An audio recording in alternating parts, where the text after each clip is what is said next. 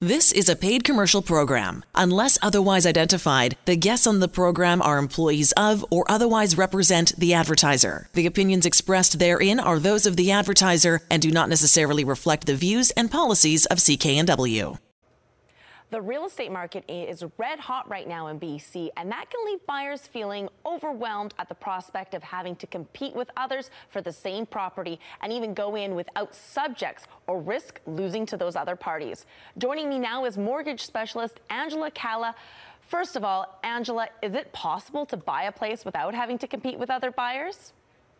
Absolutely, it is. Right now, I would say that if you don't want to compete with other buyers or at least have the opportunity to do your due diligence, then I would recommend a pre-construction.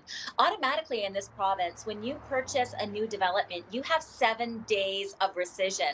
So that gives you the opportunity to consider the pros and cons, ensure that your finances are in order, and make sure that you really understand what you're getting into. And if you are having to compete in a multiple offer situation, a lot of times people will try to improve their chances of getting the place by going what we call subject free. What is the risk of doing this? Well, there is significant risk. There's only so much due diligence that you can do prior to getting an accepted offer, such as getting fully pre-approved, which means a full verification of income, a full verification of your down payment, and a full verification of your employment. But after that, the only time that the lender actually approves the property is when you actually have an accepted offer. And they always reserve the right to rescind their offer. And one common thing that we're seeing right now is that the lenders are requiring the buyers to get appraisals.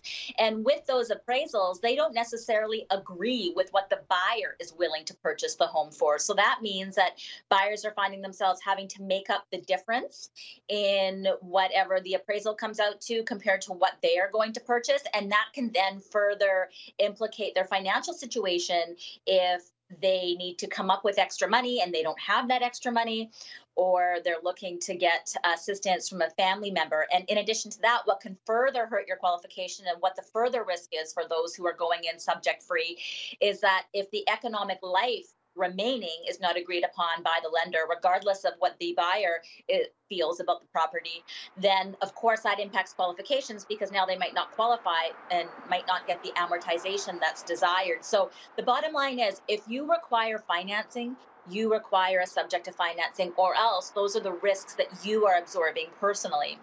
And as a result of that, we see a lot more family planning in respect to purchases and multi-generational homes where parents are now selling to children, or when a parent passes away, one of the children in the estate are looking to buy out that individual. So it's a very hectic market, and there's so much protection that you can do. And then if you're going to write a no subject offer, unfortunately, that's the risk that you're going to absorb personally.